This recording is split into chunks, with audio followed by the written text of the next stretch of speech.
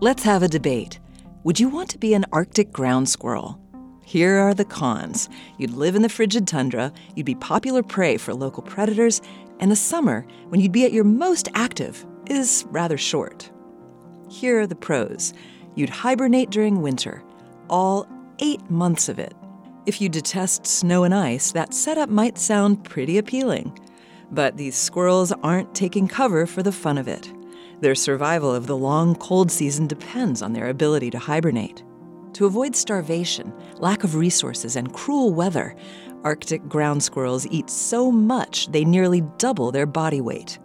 Come fall, they lie down in their burrows, lowering their metabolic rate and surviving off accumulated body fat. Though hibernation looks a lot like sleep, it's not the same thing. Instead, hibernation conserves energy through extreme inactivity. Emphasis on the extreme. As Arctic ground squirrels hibernate, their body temperature drops to 28 degrees Fahrenheit.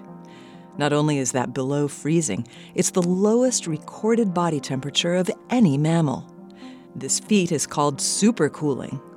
Entire organs slow or shut down. But every few weeks, the squirrels shimmy, shiver, and shake for hours at a time, warming themselves up just enough to stay alive. As spring arrives, the Arctic ground squirrel stops hibernating. Males first, and 3 weeks later, females. When summer ends, the squirrel holes up in its burrow again, and the whole process starts over. So, is life as an Arctic ground squirrel enviable? I'm not sure. You'll have to ask the squirrels. This moment of science comes from Indiana University. I'm Yael Cassander.